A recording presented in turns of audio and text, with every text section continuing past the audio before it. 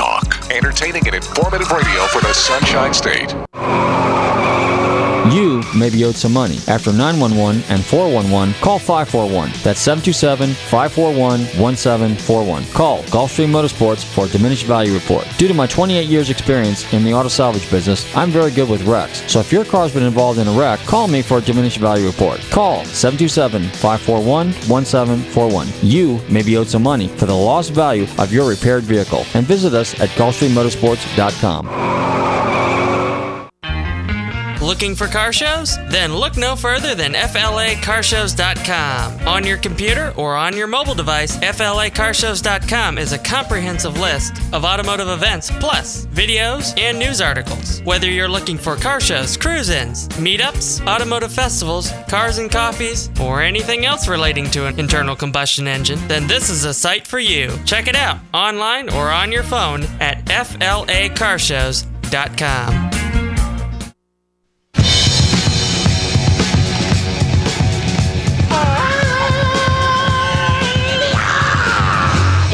Come up with the rent by the end of the week, he's out of here. You wake me up for that? Come on! Dewey Finn would have sold his soul for rock and roll, but nobody was buying. You're an embarrassment. You're out.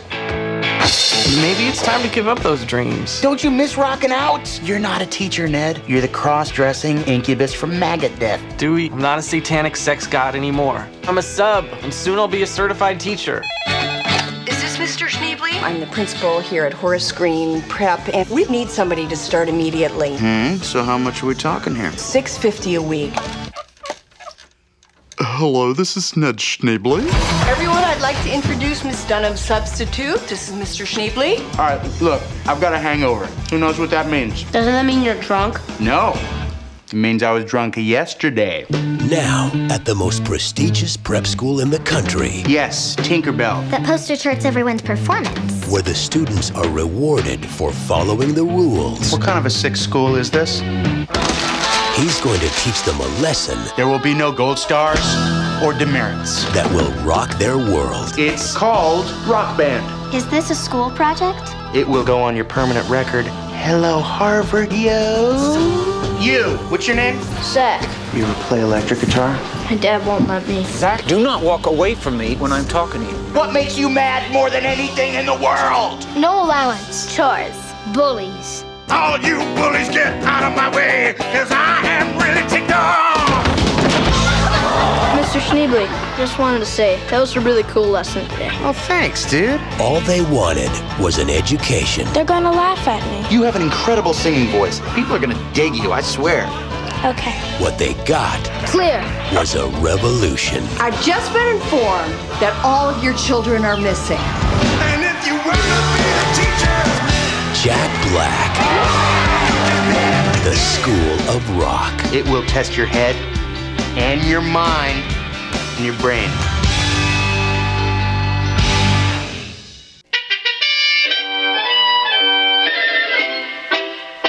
Set the Wayback Machine. Yes, sir, Mr. Peabody. Hi, everybody. This is Tommy James reminding you you're listening to Nostalgic Radio in Cars. So tune in.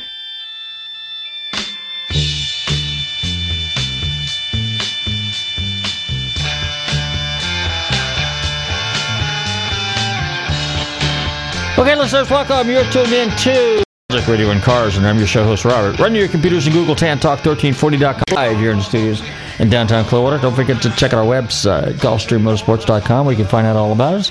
And if you've missed any of our past shows, check out NostalgicRadioandCars.com. That's where we save all our 650-some-odd shows. Is that it, Bobby, now? 651. 651. All right, ladies and gentlemen, boys and girls, sports fans, musicians. Happy Pi Day. Happy Pi Day? Mm-hmm. What's Pi Day? 3.14. Oh, ha, ha, ha, ha, ha. That was a big... Pi R square. Okay, I get it. Yeah, that's a geometry thing? Yep. Yeah, it was a big deal in school. It was a big deal in school, okay. But now it's a big deal in places that sell pies and pies. Well, bakeries. I thought, maybe like, Village Inn or something like that. It was Pi Day or something like that. No? Or Perkins that's or something. what I was hoping for, too. Darn. Now, maybe they don't know their math. I don't know. Well, we might have to go to Denny's again. See if they got any pies over there, because I had some pies. But Village. Whoa. We got too many bills. I can't keep up with all the bills I got to send out here. Okay. Anyway, so here's what we're going to do. We got a great show for you tonight. We are going to continue with March. We don't have March Madness here. We have March music here. Okay, we got a very special guest coming on this evening. This gentleman has a very interesting aspect of the music industry that he's working in. And, of course, last week we had Tommy James from the Shondells, or of the Shondells, Tommy James and the Shondells, of the Shondells. And next week we have Mike Monarch coming on. He is the original guitarist for Steppenwolf. So if you're, like me, born to be wild, you're going to definitely, like that one, Bobby? I saw a smile on your face. Hey, that's a play. I got the pie. Yeah, I got the board. Okay. Anyway, and then the week after that, we have Gene Cornish coming on, and he's one of the original founding members and the guitarist for the Rascals, or earlier than that, they were the Young Rascals. And then, ladies and gentlemen, boys and girls, we got a very special guest coming on. We have Henry Diltz coming on the first week in April, and he is, aside from being a musician, he's done some amazing photography with some of the most legendary bands out of the 60s and 70s, and then some. So I'm looking forward to having Henry on the show as well. Now, what do we got going on this weekend? We got the Palm event. That's at Mar-a-Lago this weekend. Okay, we got the 12 Hours of Sebring going on. That's at Sebring. And then we have the National Muscle Car Association races going on over in Buffalo, over at Orlando Speed World. And then today, I just went ahead and I was hanging out with my buddy over there, Jim Terry. Jim Terry has a music store, and he's a music instructor. And I had to take a picture of this. I'm going to post it on my Facebook page. And it's Jim Terry's Music Lessons for Old Guys. Now, I play guitar a little bit, but I'm more of a rhythm guitarist, you know, and I forgot a lot of stuff, and I just tinker with it every once in a while and kind of tinker with the bass. And I used to tickle the ivories, you know, play the piano. So now at my ripe old age of old, I am going to, and I really dig music, especially 60s, 70s stuff. And guitar is not that difficult if you practice. That's the key, practicing. And any musical instrument for that matter. But there's some that you kind of gravitate to, and they work really, really well with him. And there's a synergy with the musical instrument, the guitar, which I think is really cool. Cars and guitars. And, of course, I like pianos, too. So I just haven't gotten around to play the piano. It's just, you got to find time to do all this stuff. But anyway, so we got a real exciting month ahead of us. And so I'm looking forward to some of these amazing people. And I think on that note, Bobby's going to go ahead and... Did we pick a song? Yeah, we did. We did pick a song. We did pick a song. So gotta go through the records here, and we got to find it. But and then we're going to drop the needle in the groove, as they say. But this band that we're going to play was also one of the bands that our guest this evening was affiliated with, or worked with them. Along with a very impressive list. A very impressive list. So this is I'm really looking forward to the show. This is going to be exciting. Hey, you're tuning into Nostalgic Radio and Cars. Here's a little Creedence Clearwater Revival, and this is something I used to do, but I wasn't. A little hitchhiking in the 70s. Sweet Hitchhiker. You're tuned into Nostalgic Radio and Cars. Don't touch that. I'll be right back.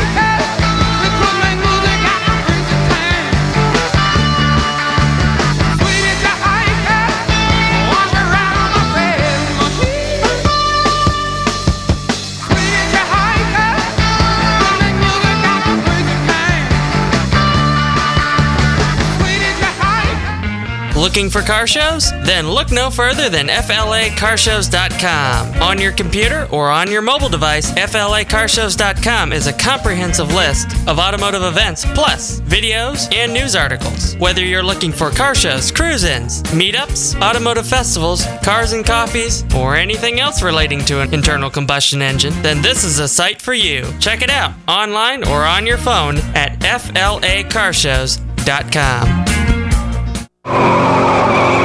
You may be owed some money. After 911 and 411, call 541. That's 727-541-1741. Call Gulfstream Motorsports for a diminished value report. Due to my 28 years experience in the auto salvage business, I'm very good with wrecks. So if your car's been involved in a wreck, call me for a diminished value report. Call 727-541-1741. You may be owed some money for the lost value of your repaired vehicle. And visit us at GulfstreamMotorsports.com.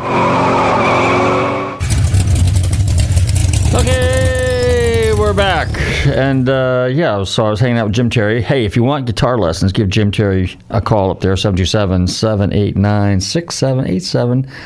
And then, of course, my friends down there at St. Pete Guitar, because they're fixing my other guitar, my original Lyle that I had back in the day. So a big shout-out to Lee and Stevie and all those guys down there at St. Pete Guitars. On that note, I think Bobby's going to go ahead and fire up the stereo again. Want to do it again? Yeah. Let's play another song. Now, this one is, Todd Rundgren? Yes, and now that the daylight, we've sprung forwards, we see the light all the time during the show. So. All right. Well, hey, stay tuned. We'll be right back.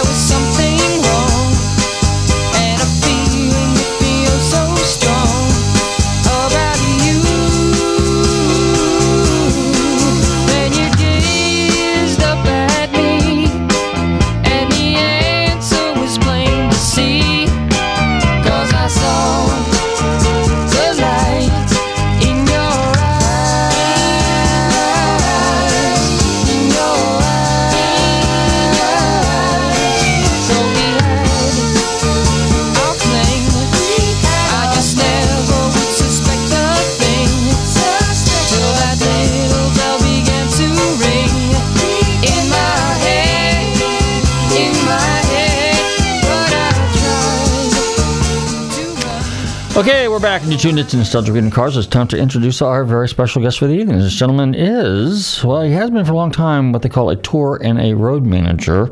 And specifically, most recently, he is the tour and road manager for the legendary Tommy James and the Shondells. I'm delighted to welcome to the show this evening, Rich Nesin. Rich, how you doing, buddy? I'm doing very well, Robert. Did I pronounce your last name right, Nesin? Absolutely. I was prepared to correct you. Oh, you okay. Got it right. Wow. Okay, absolutely. So I get one brownie button. Absolutely. Brownie points all around. Super. So give us a little background on yourself. Tell us a little bit about your humble beginnings and how you got in the music industry. Okay. Well, I grew up in a fairly non-musical family, but my parents thought learning instruments was an important thing. So my brother was a flutist. I was given a piano, later clarinet, and lessons in that whole sort of backstory. What I realized early on is that music mattered to me, not necessarily classical music, what I was being trained for, but music. And the music was the music I was listening to growing up, which was rock and roll radio. Eventually I decided I was going to do something with music, and I wasn't going to be the musician. So as fate and luck would have it, I ran into the members that would become Todd Rundgren's Utopia, kind of coincidentally. And being a fan, kind of started hanging out with them a little bit. And early in the summer of 1974, that is, I ran into one of them and spent the afternoon with him, ended up back at a recording studio that he owned and that Todd was using, Todd Rundgren, and didn't leave. I just spent the rest of that summer there, and that was my start. Wow. Now, when you were working with Todd, you play music, you play the bass guitar, correct? Yes, and, I do. it's funny how they always say, I know because I've been corrected, I still refer to it as a guitar, but some people say, no, I don't play the guitar, I play bass. What's your response to that? It's still a guitar, right? It's still a guitar to me. It looks like a guitar. It's just got 4 strings. Yeah. Which made it a lot easier. Yeah, and a narrow neck, right, exactly. Yeah. So, anyway, so did you get an opportunity to do any, like sessions with them and play? No. I mean, I like playing. It means a whole lot to me. But there's a reason I'm behind the scenes and not in front of them. Well, now you did mention that you do play in a couple bands up in New York, right? I do, and I play my heart out, and I love it, and I wouldn't trade it for the world. But I don't have any illusions about what these bands are. They're fun projects, and we all need them and enjoy them immensely. Okay, well, you're on your way to becoming a Jack Bruce, and I know you were a Jack Bruce fan. So go ahead and yeah. And Jack Bruce was the bass player for Cream. For Cream, Eric Clapton. For those who don't know, the reference there is that, as I started to say, I came up from a kind of a classical background, and I read an interview with Jack Bruce in early 1967, having seen Cream very early on as well in their career, and in that interview, he said that he had been classically trained as a cellist, but that when he started playing rock and roll, he realized he had to forget everything he'd ever learned as a classical musician. And that was like that epiphany moment. I went, okay, that's for me. I'm going to forget everything they've taught me today, and I'm just going to rock out. Now, when you went to college, what did you go to? What was your major in college? Actually, I graduated from Ohio University with a general studies degree. And that was largely because I took a lot of courses over a lot of different majors, but refused to take any of the prerequisites required to meet those majors. Okay. So they gave me what they call a general studies degree. Interesting. Yeah. So now let's go back to Todd Rundgren. You're hanging out with Todd Rundgren, and then how does the touring manager Okay. Okay. To keep this quick. No, I spent that entire summer of 1974. Okay, I'll take my time. I spent the entire summer of 1974 sleeping on the couch in the studio, and he was producing 3 different albums that summer. One for himself, the first Todd Rundgren's Utopia record. One for Felix Cavalieri. You're going to have Gene Portis on in a couple of weeks. Right. Felix's first solo album. And also the third album by Daryl Hall and John Oates, which was called War Babies. Wow. When they finished that record, they needed a road crew, and because I'd been kind of the studio gopher, I'd go down to the basement and bring up the organ, I'd bring up some amplifiers and things like that. I didn't know anything about how to put them together at that point in time, but I was there, and I got offered the job of being their roadie. So that's what I did, and they happened to be opening a tour for Lou Reed at the time. Oh, wow.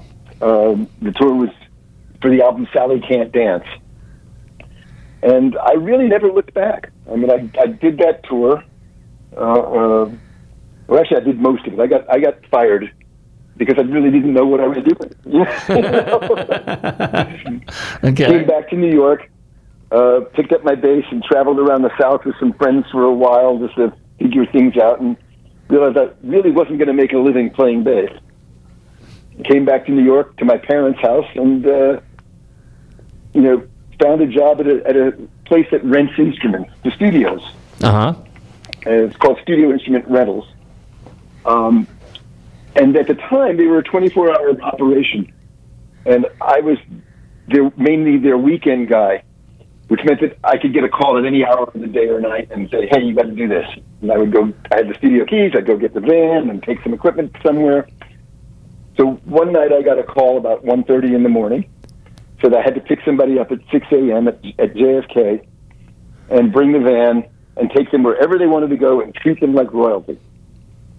I didn't know anything about who these people were. As it turned out, they were the organizers of the Bob Dylan Rolling Thunder Review. Oh, wow. And I guess I made a good impression because when they came in to meet with my bosses the next day, they said, nobody's to know what was going on here. This person that we had yesterday, Rich, is the only person we're going to deal with. He's the only person who's going to be allowed in the studio. And boom, I was off and running. And there I was on Rolling Thunder Review. Wow, so you got to work with Bob Dylan then? Yeah. Also, still at the time when I really didn't know what I was doing. I was truly a fish out of water, but it was an amazing experience because, I mean, you know, there I was. I mean, obviously I'm a rock and roll fan, and if you're a rock and roll fan of that era, Bob Dylan was top of the top. Oh, yeah. You know? No question. And so getting to watch him perform every night and catch his nuances and things like that was pretty spectacular. So let me ask you this. So a roadie, for our listeners, just define what a roadie is, basically. What are all the duties and responsibilities of a roadie? Now, we're going to get into the tour manager and the road manager. Tour and road. So what's a roadie do, basically? Okay, first of all, as I told you early on in our conversations, I euphemistically consider myself a roadie for life. Okay. This is what I do. I'm on the road. Nowadays, the term roadie is almost a negative because everybody's developed specialties and you know, you have your lighting guys, your sound guys, your video guys, your carpentry guys, your riggers, you know, all these different jobs, electricians. So roadie was a catch-all term for people who just were on the road as backup support for the band. That meant, in those days, it meant driving a truck. It meant loading the equipment into a venue, setting it up, tuning the guitars, getting it all ready, and when it was all done, packing it all back up, putting it back in the truck, and driving to the next city without a break. So that's kind of the definition. It's somebody who's willing to and capable of doing just about anything to keep that show going. Now, how do they get? How do roadies get paid? Is it a salary? Is it an hourly thing? Absolutely. Okay. Absolutely. I mean, it's still a business. It's it's a variation of selling shoes. You know, you're still doing a job for a company. You know, the funny story is when I first started working for Bob Dylan. Obviously, I was on the payroll of the company that I was working for, Studio Instrument Rentals at the time. But I was summoned to an office, and I sat down there with the gentleman who started the tour, Barry Imhoff, and he looked at me. He said, "We're going to pay you $200 a week, $10 a day, and you need to know this, and you need to know this well. Bob Dylan is not your friend. He's not going to be your friend. He doesn't want to know about you or your life." You know, all these things. And I'm 24 years old and completely new to all this, and I'm just nodding my head in stunned silence. You know?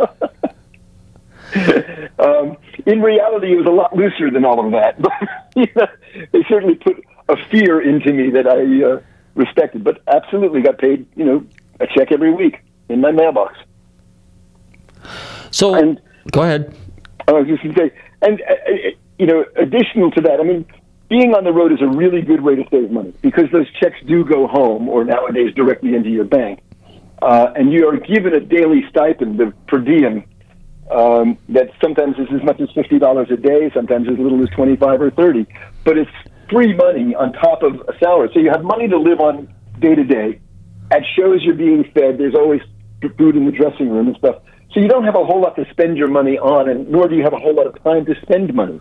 So even a low salary like that, almost 50 years ago, put me in a shape to get my own apartment and stuff like that when I got off the road. So it was all good. So so if a entertainer does 50 shows a week or 50 shows a year or 30 shows, 50 a week, 30 shows a year. So you're on the road with them the whole time. So the only time you're not working for them is when which would be basically in between shows, correct? Correct. And even then, in my current state as a tour manager, I'm working whether I'm on the road or not. I'm constantly on the phone, looking ahead to the next show, making the plans and taking care of the logistics. To carry along with the food chain idea, you know, from just being a roadie, a person who moved all the guitars around and the amplifiers and drove the truck, I learned a trade in there. I learned how to be a sound engineer. And so my next step was to do that professionally. And so now I was driving the truck, setting up the equipment, and mixing the show. You know? Oh, wow.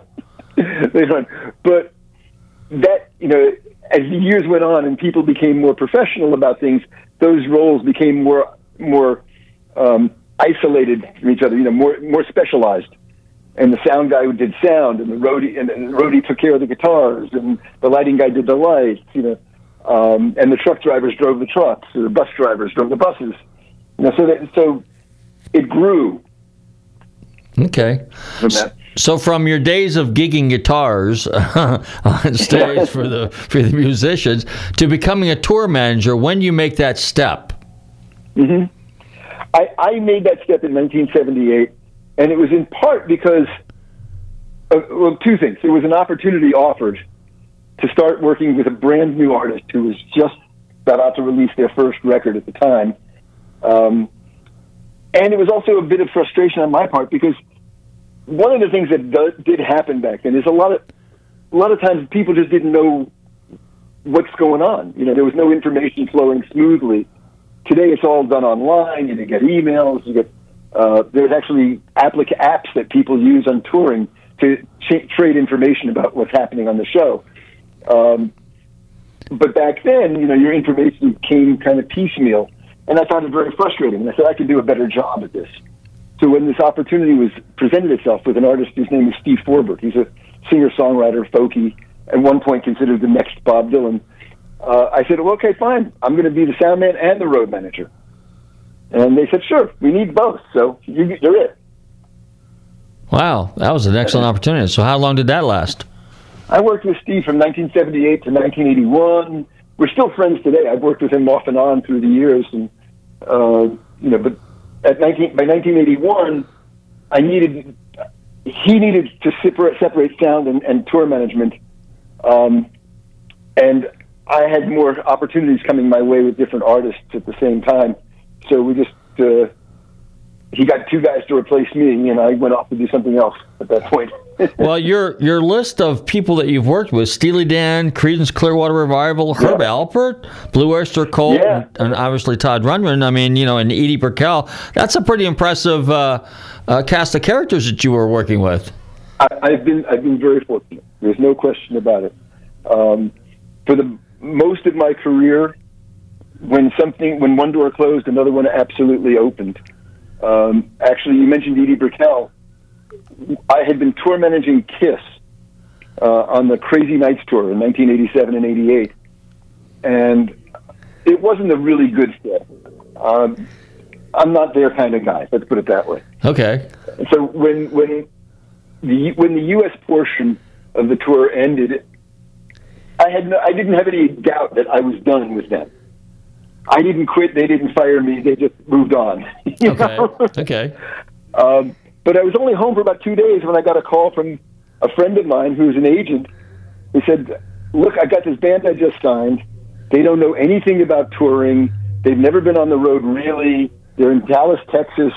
Let me send you their record, and would you consider going out with them? And that was Edie Brickell and New Bohemians. Wow. And I listened to the first album before it came out, and I thought, this is cool stuff. And I love barbecue, so Dallas was fine by me. I mean, food is an important part of road life. Oh, yeah. Just like cars, you got to have them. You got to have them, exactly. But so I took on the job with Edie Brickell and New Bohemians, and the first show they did, quite literally, was Saturday Night Live. And I still remember, on Saturday Night Live shows, you have the full dress rehearsal on the Thursday, then a day for them to rewrite bits and whatever, and change whatever they need to change internally. But the band is done on Thursday, and you do the show on Saturday, of course, live. And I still remember sitting in that dressing room for hours explaining to them what they were about to embark upon with life on the road, because now they have a hit song, and now they're going on tour. And it was a pretty exciting time for all of us. When you guys did the rehearsal on Saturday Night Live, was that also in front of a live audience, or was that with nobody there? It was. Okay. Well, there's an afternoon run through on Saturday. That's in front of a live audience. The Thursday stuff is is just shot blocking and sound stuff. Interesting.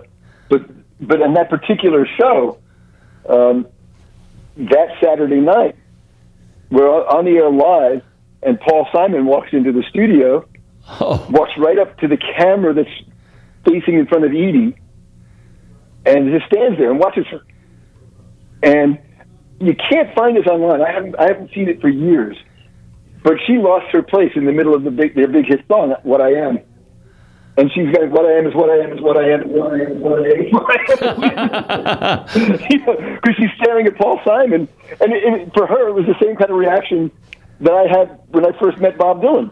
It's called starstruck, right? Is that the word? I think that's the exact word. Yeah. And so that obviously turned into something. They've been married a long time now. Yeah.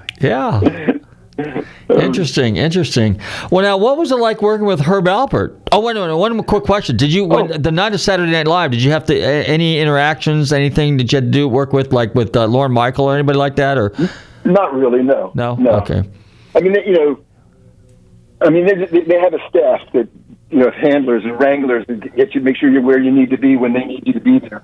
Okay. And that's it, But no, if you want to ask about Herb, Herb is wonderful. I mean, I adored the man, and I was really honored to have a chance to work with him. At the time, I was actually managing another artist as personal manager, a jazz artist named Jeff Lorber, who, among the many things he's done to the smooth jazz world, is he's the guy who discovered both Kenny G and Dave Koz.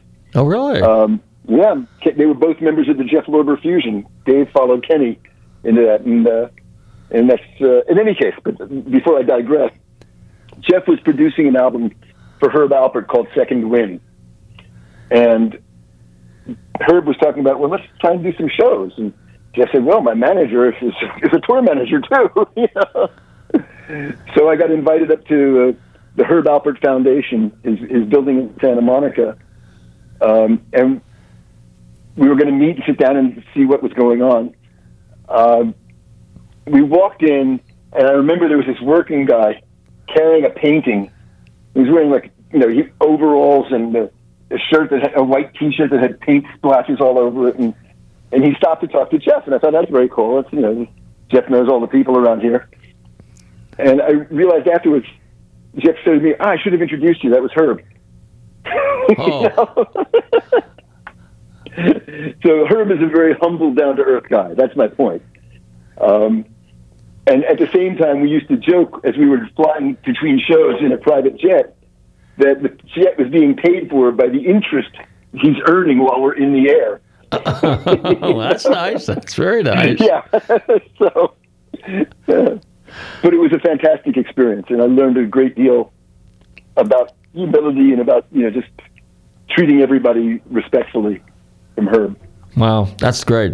How about working with John Fogerty and CCR? Well, actually, see, you played Sweet Hitchhiker at the top. Yes. The band that I worked with was the Fogerty-less Creedence Clearwater Revisited. Oh, okay. Which was the rhythm section, Cosmo, Doug Clifford, and the bass player Stu Cook. And at the time, Elliot Easton from the Cars was their guitar player. And they had a really phenomenal frontman in a guy named John Tristeo, who was a dead ringer vocally for John Fogerty. And it was fine. Their shows were fabulous. I mean, they really did the music proud. Okay, good. But I only ever worked with John Fogerty once, and it was not as a tour person, but as a production person. Okay. And that was not one of my favorite experiences, so let me get to that. Okay, how about Blue Oyster Cult? I love those guys. I really do. We saw them here in Clearwater, or what was it, Safety Harbor? Is that where it was, by Oldsmar? They were down here one time, and they were fantastic. Yeah, they still are. They really do. Eric Bloom and Donald Buck Dharma. Again, that came out of my working relationship with Studio Instrument Rentals. Okay. There was a band that was rehearsing in the studio endlessly. They were kind of like the studio joke in a sense, because they would just rehearse, and never do anything. But they were managed by the same people who managed Blue Oyster Cult. And they were also kids who'd grown up in my neighborhood, and I knew some of them from the area. And so I kind of got to be friendly with him, and I became friendly with the management. And one day in early 1976, one of their managers came to me and said, "Hey, our guitar tech was in a bad car accident. We need somebody to cover for him for the upcoming tour, which was for Agents of Fortune but Don't Fear the Reaper. Can you do it?" And I said, "I'm there. I'm yours." And so off I went, and I did that entire tour. He came back in the early part of 1977, and I went back to working for that other band that had been the studio band, a punk rock band called the Dictators. Okay. And they still exist and actually have their first album in like 15 years coming out within the next year. And I'm obviously still close friends with them. But with Blue Oyster Cult, I stayed in touch, went back to working for them again in 1980 for 2 different tours, Double Troubles with Foghat and Black and Blue with Black Sabbath. Oh. And then at that point, I became their road manager, not their guitar tech. So as you can see, as the listeners can see, I continually was challenging myself to do something different and more than I had been doing before. I was ambitious. Well, that's to say the least. That's good. So now you are the road and tour manager for Tommy James. How did that all come about? Well, it's kind of I'm kind of like the Spinal Tap drummer of Tommy James's tour managers. Okay. He has a book, Meet a Mob in the Music. Great read. I recommend it to everybody. As you know, you saw the show. I hawk the book from the stage. Right. But that book was written by Tommy and a gentleman by the name of Martin Fitzpatrick. Fabulous writer, not a tour manager. But Tommy needed a road manager and asked Martin to be that person. And Martin did it, and did it for many years. He got sick and passed away, was replaced by another gentleman that Tommy knew for a long time, who did 3 shows with him, and then he passed away. Oh, wow. And then they were scrambling and happened to mention this, a friend of a friend of a friend mentioned to a friend of another friend that they needed somebody in a hurry, and he thought of me. And I said, sure, I'll give it a call, give it a try. And I gave them a call, told them who I am and what I do, and they said, great, we need you. And that's really how it came about. It was just, word of mouth kind of thing. And that began almost 2 years ago now. Wow. And I love it because it suits, especially coming out of the pandemic, people were really wary about traveling heavily and doing things. And I myself had been home for 2.5 years at that point, So it suits me very well. Tommy does about 30 shows a year. I consider it semi-retirement. Semi-retirement. And I'm still staying busy, but I'm not having to get on a bus and sleep in hotels every night of the year. Well, I want to talk about the tour manager side a little bit, okay? Sure. As the tour manager, okay, and now my son, he just graduated from UCF a few years ago, and his degree is in stage and theater management. Okay, cool. So he can kind of relate to everything that we're talking about right now. Yep. And so where I'm going with this is that as a tour manager, let's just kind of go over the duties and responsibilities. In other words, for example, do you also get involved with arranging? Okay, so he's going to be at this venue. He's going to be at, let's just say hypothetically, Ruth Eckerd Hall. You're going to be at the Villages. You're going to be at Melbourne Theater. You're going to be in Sarasota. You're going to be in Orlando, the Straz, or whatever. Sure. Do you take care of that, or is that something that a booking manager would do? In the hierarchy of things, okay, you have the artist. He's the chief executive officer. Okay, so in this case, Tommy, right? Right, Tommy. He has a manager, your chief operating officer. Okay, which would be Carol, He has a booking agent. What? I'm sorry, Carol. What, Carol? Okay. Carol. He has a booking agent who I guess, I can't call him the chief financial officer because he also has an accountant. Okay. But he's a kind of a co-executive. Okay. The booking agent. So the booking agent is the person who solicits the shows or fields offers from places that, are interested in hiring Tommy to play a concert. Okay. He then goes to Carol and to Tommy. They look at the schedule. They look at what Tommy has to do in his day-to-day operations. They look at the money, of course, to make sure that it's adequate and that the terms of the contract will be met. And assuming that they say yes to it, as they did in the Villages in December, we just added a show. I don't even think it's been advertised yet, in Key Largo in February of next year. Oh. Or the Strawberry Festival, where we played a couple of years ago and now last week. At the point at which they say yes, the agent issues a contract, and when they issue the contract, they send a copy to me. And that's where my job begins. Now, are you an independent, or do you work for a larger company, and you're basically... I own my own company. Okay, you own your own company. It is a corporation, but I'm a sole proprietor, in essence. Okay. It's really a company that offers my services. Okay. And that's obviously for tax reasons, Right. Now, do you have a staff, or are you the sole chief cook and bottle offerer? I am it. Although I direct a lot of people in the capacity that I do my job. Okay. I mean, I work with a travel agent. I work with our own crew, our production team. They all get their information directly from me and report back to me. I'm the hub, and there's a lot of spokes to that wheel. Okay. So I'll get a copy of the contract. I will let everybody in the band and the crew know that we have this new date coming up. I'll let our social media people know. I'll let our website folks know so that we can disseminate that information. So it all begins with me at that point. Most of the time, we're talking about dates that are several months away. So I may, send a quick email to the person at the venue saying, "Hey, I'm your contact for this show. Obviously, we have plenty of time, but I just wanted to make sure you know who I am." And then, as we draw closer, I'll start making logistical plans of how we're actually getting there. Say for argument's sake, our show is in Kansas City. Or Florida, for Tampa. I know the travel habits of our band and crew, so I'll have our travel agents put together flight options for everybody. And that can be very tricky because a lot of times I need to get everybody into the same city at roughly the same time to coordinate with our ground transportation people. Sometimes that's ourselves, and sometimes it's provided by a venue. Okay. It varies. These are all variable things. But in any case, I set all of these things in motion, and everybody kind of reports back to me. The travel agent gives me what my flight options are. I'll call the guys in the band and say, "This is what I'm going to need you to fly. Is that okay?"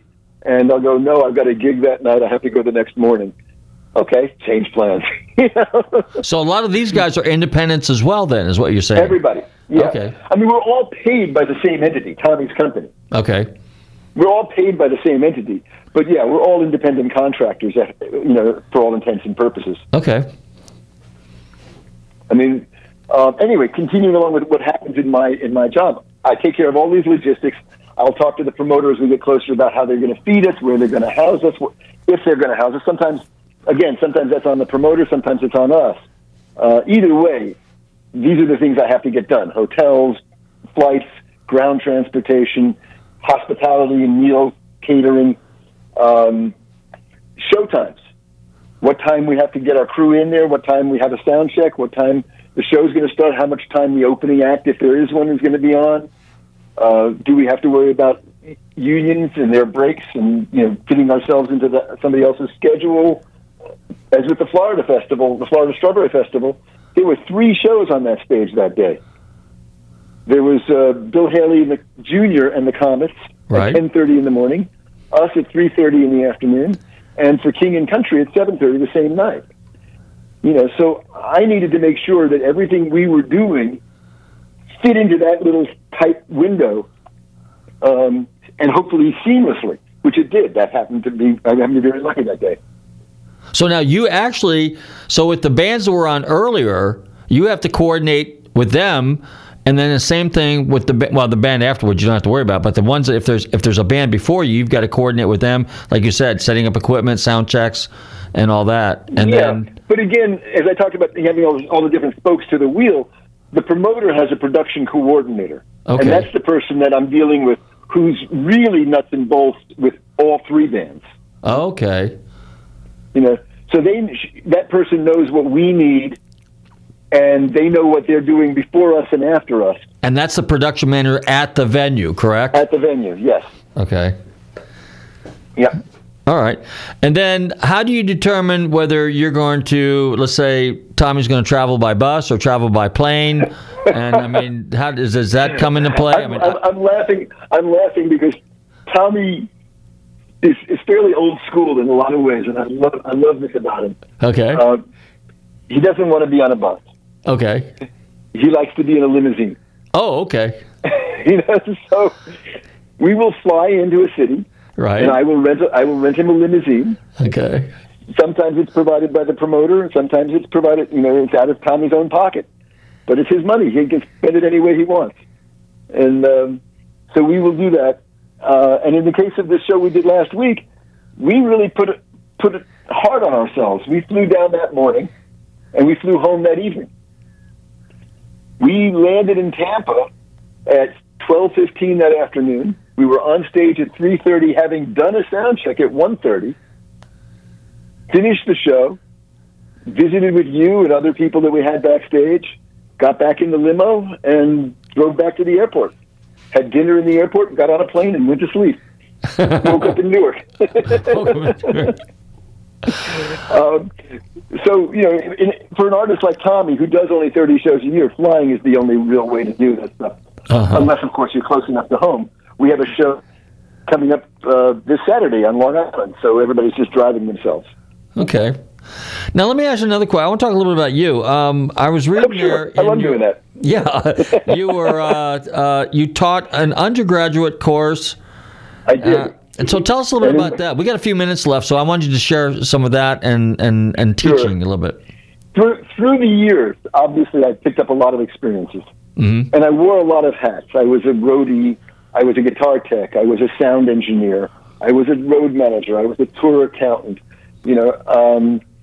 I actually put shows together for private companies for a period of time. And, so I wore a lot of hats. I was a production person. I was all of these things. And I was working for a New York City-based promoter who had been doing this guest lecture series at NYU. And they asked him to take on teaching the full course, which was called Concert Production and Management. And he said he didn't have time for it, but they could have his production manager, me. And so I went to do that as an adjunct professor at NYU for about 7 years. Unfortunately for me, I got started a year late because the last year that my then boss was doing the lecture series, one of the students in his class was Lady Gaga, Stephanie Germanotta. Wow. So that might have provided me some opportunities in my class. Yeah. But I loved it. To be honest, I love doing it because I love the fact. Well, let me put it this way. I'm very grateful to the music business and the industry and rock and roll. It's provided me a good life. I've worked hard. I've enjoyed it. I'm one of those people who can honestly say I've never worked a day in my life because I'm doing something I love, even though every day I'm working my tush off. So I would go into the classroom and look at all these, 17, 18-year-old kids, all undergraduates, who, like you were talking about earlier, go to concerts and just look at this thing on stage as if it's magic. And I would say to them, if I do my job correctly, I owe you an apology because I'm going to ruin concerts for you for the rest of your lives. So that's what I did. I pulled back the curtain. I showed them how shows got built. When I was producing events at Madison Square Garden for the promoter, I would invite my class to come and watch me work for the day. If you could spare the time, come on into Madison Square Garden and watch a show get built from the ground up.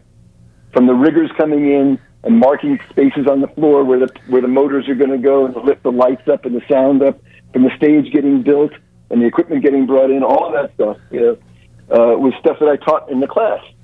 And I used my own life and in my own experiences and, the contracts that I was a party to and the writers that I was involved in creating as the texts from the course.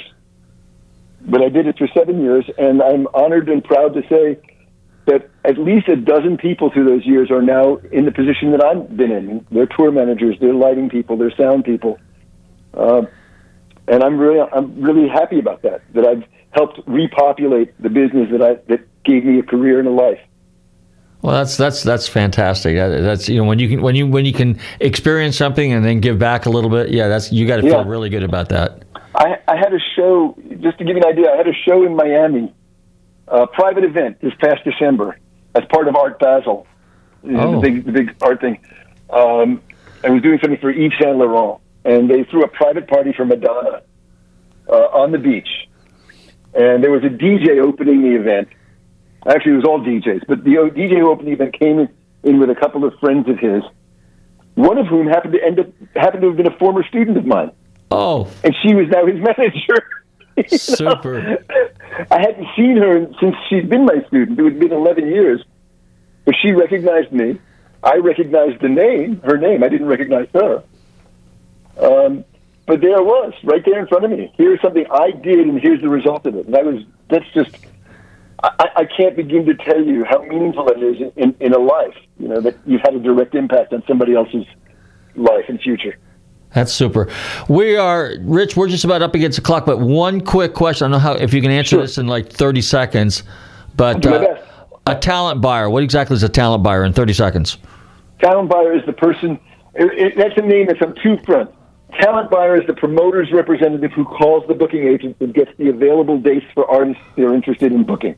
Okay. So You did it. Okay, good. Hooray for me. Well, Rich, I want to thank you. I mean, I really tickled. It was a pleasure meeting you last week. I loved meeting Tommy. It was great. We hung out there and we talked a little bit, and I'm really tickled that you came on the show today and kind of shared with us a different aspect of the concert world and the entertainment world, because nobody really gets the gist of what all's involved in behind the scenes, so we can have this great entertainment. I never like to dispel the magic, but it's really hard work, and it takes people who really know what they're doing, who have the patience of a saint, and the work ethic of a mule. Well, let me ask you this: do you maybe the brains of one too? I think. So, if people want to find out more about this or more about you, or do you have like a website, social media, anything like that? How do they follow you? I really don't. I'm kind of just a lone wolf out here. I don't have a website. I probably should have done that a long time ago. I am on some degree of social media, but not very much. Well, so, unfortunately, all I can tell you is, look at the shows. If you see some old guy with long blonde hair, that's you. That's probably me. All right, Rich, I want to thank you very much for coming on the show. We look forward to having you on again sometime. Look forward to crossing paths with Robert. you. Thank you. Thank you so very much. You take good care. Super. Hey, I want to thank all my listeners for tuning in to Nostalgic Radio and Cars. We're just about out of time. In the meantime, everybody, I want to see some of the concerts. Stay safe, drive carefully, and love your family. The other side, bring on through, bring on through, bring on through, bring on through.